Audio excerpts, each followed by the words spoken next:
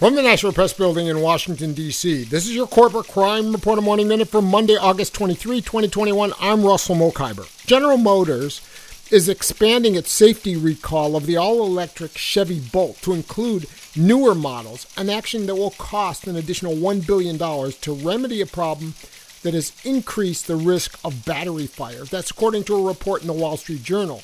The expansion adds another 73,000 Bolt electric vehicles to GM's recall campaign, and it includes 2019 models not covered under the previous action, as well as 2020 and 2021 model year vehicles.